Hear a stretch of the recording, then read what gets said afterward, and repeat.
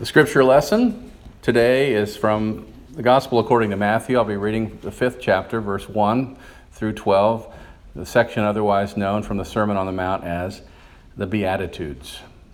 This from the Common English Bible. Now, when Jesus saw the crowds, he went up a mountain.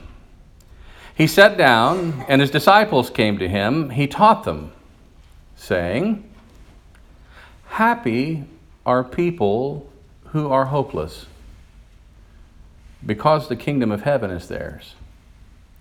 Happy are people who grieve, because they will be made glad. Happy are people who are humble, because they will inherit the earth. Happy are people who are hungry and thirsty for righteousness, because they will be fed until they are full. Happy are people who show mercy, because they will receive mercy. Happy are people who have pure hearts, because they will see God. Happy are people who make peace, because they will be called God's children. Happy are people whose lives are harassed because they are righteous, because the kingdom of heaven is theirs. And happy are you when people insult you and harass you and speak all kinds of bad and false things about you, all because of me. Be full of joy and be glad, because you have a great reward in heaven. In the same way, people harass the prophets who came before you." Here ends the reading. May God grant us wisdom and courage for interpretation. Today, I want you to know I am well aware that I am preaching to some of the most dedicated, busy, passionate, and committed Christian people in the world. I think the reason that this sermon, Enjoy This Life, was planned for last in this series was to give the preacher the chance to say something positive and encouraging after preaching some pretty heavy themes over these past 9 weeks. Quite frankly, I think this sermon, Enjoy This Life, is every bit as important as some of the heavy ones I've preached over these last weeks on racism, on protecting the environment, on caring for the poor, and fighting for the powerless. Why is learning to enjoy our lives so important? Well, I think because people like many of us who see social justice as a central part and expression of our faith tend to carry around lots of heavy burdens from this world, perhaps even more than other people. We have trained ourselves to lift up our eyes and to look across the landscape of the world, to look at the bigger picture, if you will, and to take notice of the injustices as we see them. Not only to take notice of them, but to talk about them, to work to solve them, to speak against them. And naturally, all of these things take a toll on our ability from time to time to just plain sit down or flip the switch and let our hair down. Well, those of us who can. It's a figure of speech, people. Let's just be transparent for a moment. Sometimes it is hard to feel much like enjoying life with our own personal problems and situations. This is where you say, amen. Can we do that? We can do that, right? But for people who value social justice and the transformation of this world, it can seem downright flippant and perhaps even uncaring to enjoy our lives too much when we look out and see major hurricanes seem to be increasing in number and ferocity. And here scientists suggest that it may be happening at least in part as a side effect of climate change. It's hard to feel up to enjoying life too much with massive forest fires going on in the West, with a never-ending barrage, it seems, of mass fatal shootings, or when we've had Nazis and white supremacists marching in the streets. It's hard to feel up to enjoying life too much with a stream over these past few years of revelations, even of major celebrities and people whose careers we had admired, who have sexually assaulted and abused countless women, or people in public office who have been recorded as saying that they just walk up to women and grab them by their genitals without asking for consent.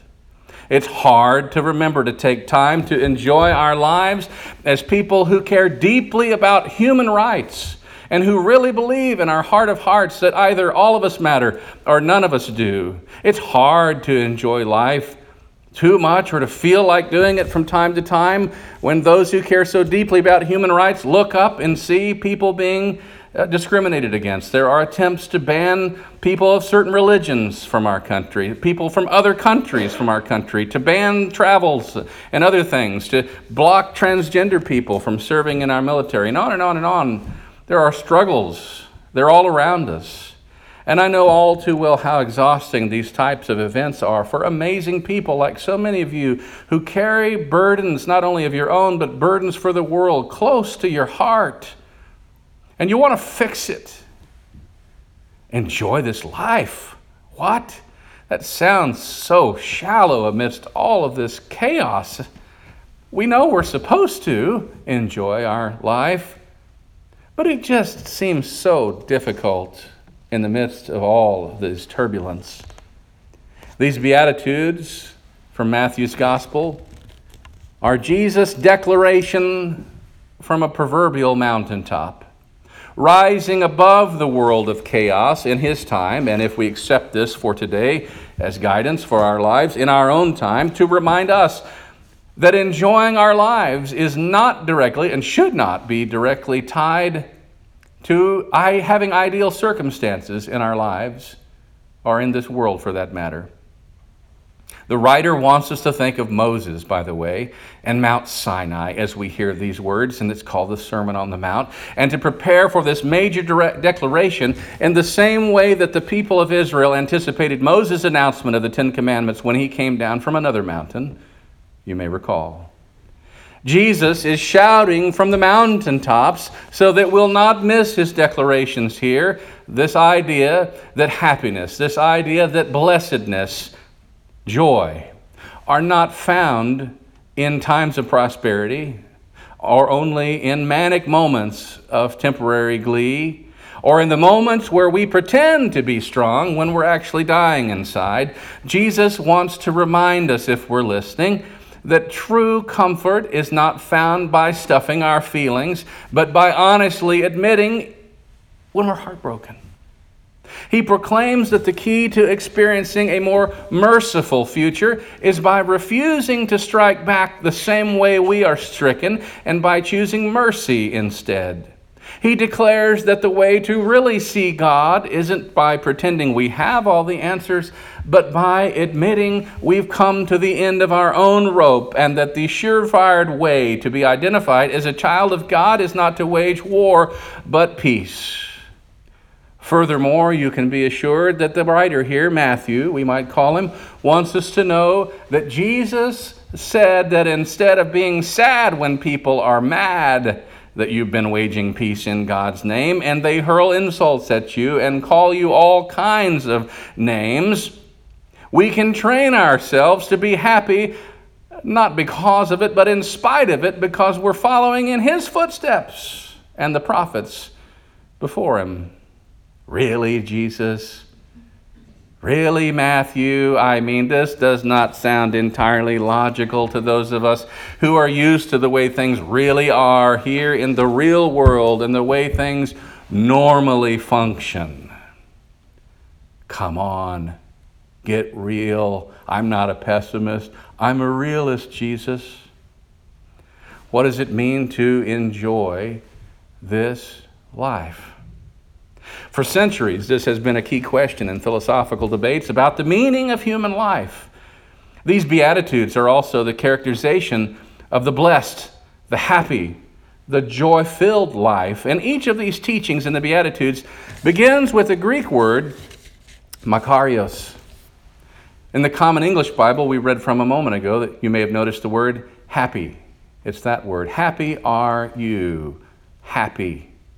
In many translations, the word makarios is translated blessed or blessed. It's a common word, makarios, in the Greek language of the New Testament. It's not really hard to understand, but it is difficult to translate it into English in a way that is true to our language and way of thinking about it. Blessed is by far the most common translation in English Bibles, but there's a problem. The word blessed sounds a little far-fetched to our modern ears. Now, I'll be the first to admit it. I'm snarky. I'm cynical.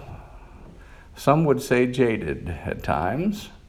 But there's nothing that gets under my skin quite like reading someone's post on social media that says something like this. Now, we're almost to winter time, and these posts come up, and, well, forgive me for having them marked in my memory. Hot dog. Got the closest parking spot at the grocery store and the last loaf of bread before the snowpocalypse sets in. Hashtag blessed. Blessed. Now, I promise I'm not aggravated by this type of post just because they got the bread and I didn't. Okay, I promise that's not it. It's because I hate the theological implications about using blessed this way and what it says about God. If God really operates this way, does it mean that God was more committed to them getting the loaf of bread than God was to me or to you? Am I hesitant to claim divine favor myself? Yes, I wish others would be too. I guess it bothers me when people claim divine favor so flippantly. Hashtag blessed. If it's at the expense of another person's well-being or welfare, I cannot in good conscience attribute it to God's divine blessing for one person if it means another goes hungry. Now, New Testament professor, so there's my gripe with using the word blessed. Off my chest, I feel so much better. New Testament professor Margaret Eimer has translated this word here, makarios, as greatly honored. Now, I like this option. Greatly honored are you when, ... fill in the blank. I like this option. So the meek and merciful are not revered by their world standards, but they are honored by God and by those who would align the way they see the world with God's vision for this world. Now, this translation I liked, but it has not gained great popularity in English translations of the Bible. But there is another option, and it's the one I went with, makarios. It's the word happy. It's the word used in the Common English Bible and in many other modern translations. So let's refresh our memory. Happy. Happy are the poor in spirit? Happy are the merciful? How can this be? Happy are the pure in heart? Show me one. Even this has cultural baggage for us today. The word happy, it can come across as artificial, happy-go-lucky, kind of flippant, kind of emotion, but this is not what Jesus had in mind. Jesus was well acquainted with the suffering and conflict human beings experience. He experienced a great deal of hardship and suffering himself. There can be nothing artificial about the happiness that Jesus was describing. It's how we're taking it. Happiness that comes from aligning one's understanding of life with God's understanding of life. There can be nothing shallow about aligning one's happiness with a place that is deeper than the surface level circumstances or even current events. In fact, this kind of approach to happiness seems quite timely to me as I consider the current chaotic climate of the world in which we live. And quite frankly, I need to learn how to be happy more often, and maybe you do too. Maybe we should up our happiness game by changing the rules, more like the rules Jesus had in mind. We carry the emotional weight of so much around, our own problems, our own stresses, our own circumstances, and then add to that the weight of the world that we seem to bear on our shoulders looking around, and we forget to celebrate the small victories, let alone the large ones along the way. And instead of just reveling in the moment and celebrating happiness when it finds us, sometimes even on accident, we just trudge along, reliving all of the bad stuff. Do you see this face? You know what this is called? This is my resting preacher's face. Don't let this happen to you. This is my stern look. This is how I feel when I hear the news in the morning.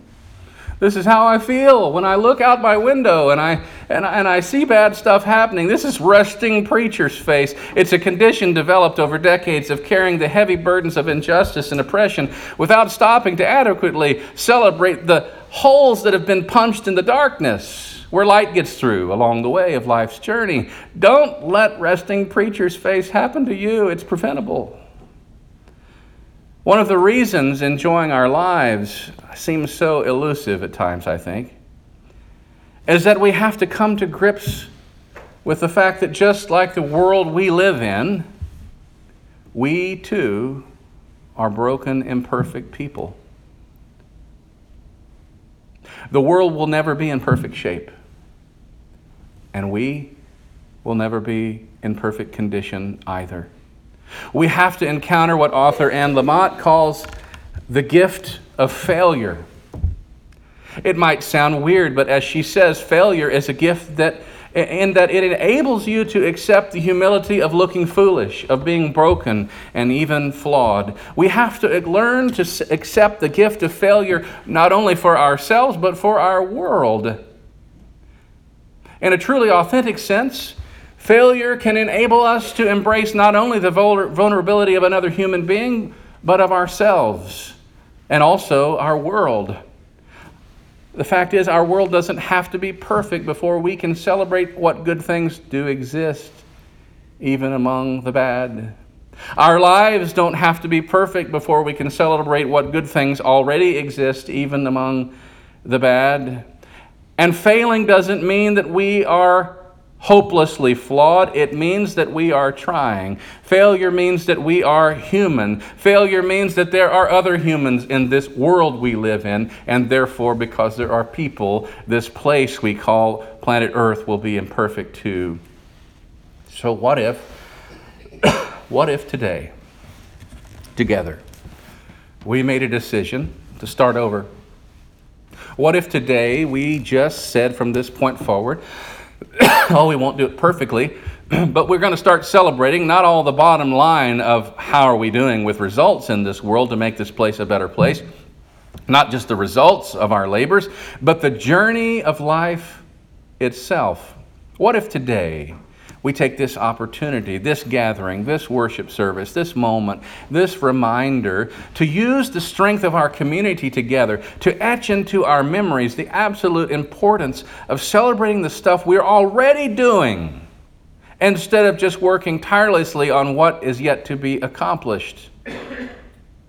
I think that's what Jesus was trying to say in these Beatitudes. Happiness in this life, truly enjoying our lives, is not solely dependent on getting the results we want.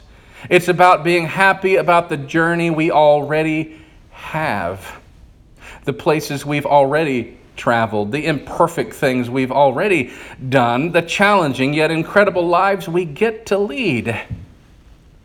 Get to lead.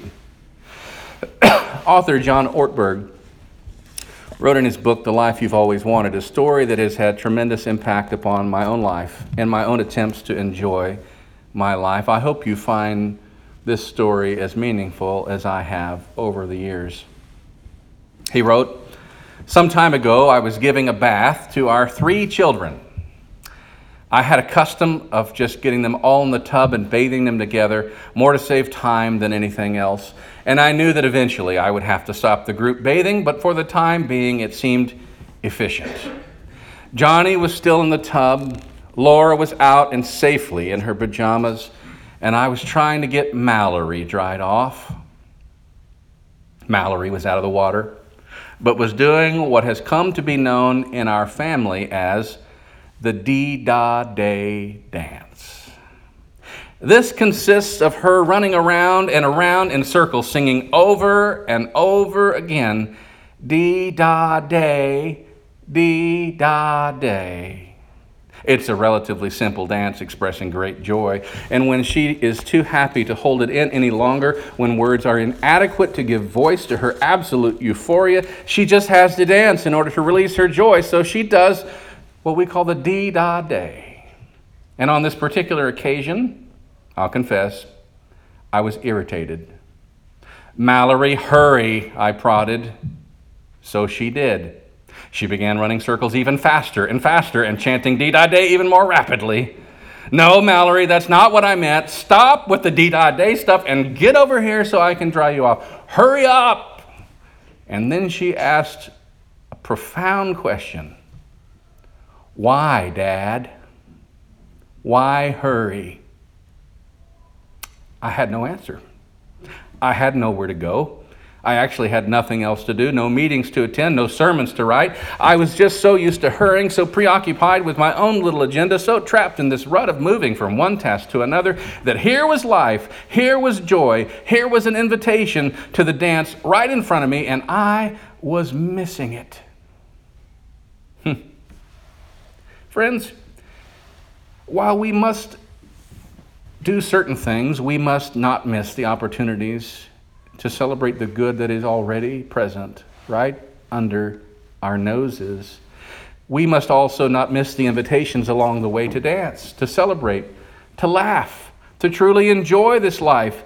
It is every bit as important as righting the wrongs in this world, and the truth is we cannot continue to fight the good fight unless we also learn to laugh, to dance, to celebrate, and to find those Dee-da-day moments along the way.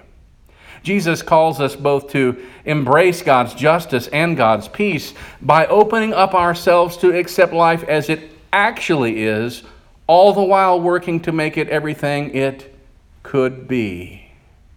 This is the kingdom of God, the celebration of what is without the satisfaction of stopping and always working to make it what it could be. And of course, we must remember, as Jesus proclaimed in these Beatitudes, that our happiness is not tied to winning or losing as the world tries to convince us.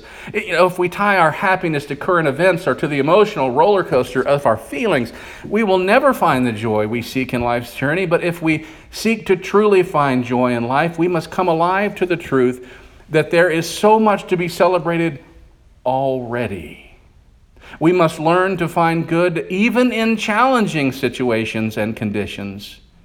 We must discipline ourselves to find enjoyment just how we are, right where we are. I'll pull a Jesus for a moment. You've heard it said that the grass is always greener on the other side of the fence, but I say unto you, the grass is greener where we water it. The words of Leanne Womack's song, "I Hope You Dance," seem to echo what Jesus was trying to teach us here and his disciples about life. Let these words remind you, as they do me, of what it means to enjoy this life. I hope you never fear those mountains in the distance. Never settle for the path of least resistance.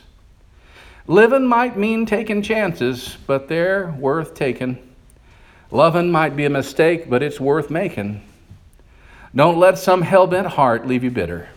When you come close to selling out, reconsider.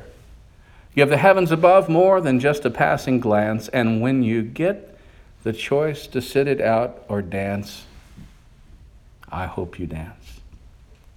Enjoy this life, my friends, for it is the only one we've been given. So in the name of the one who inspires Dee-da-day dances for no other reason than just because, and who is still pulling for us to learn when to protest and when to party, we pray. Amen.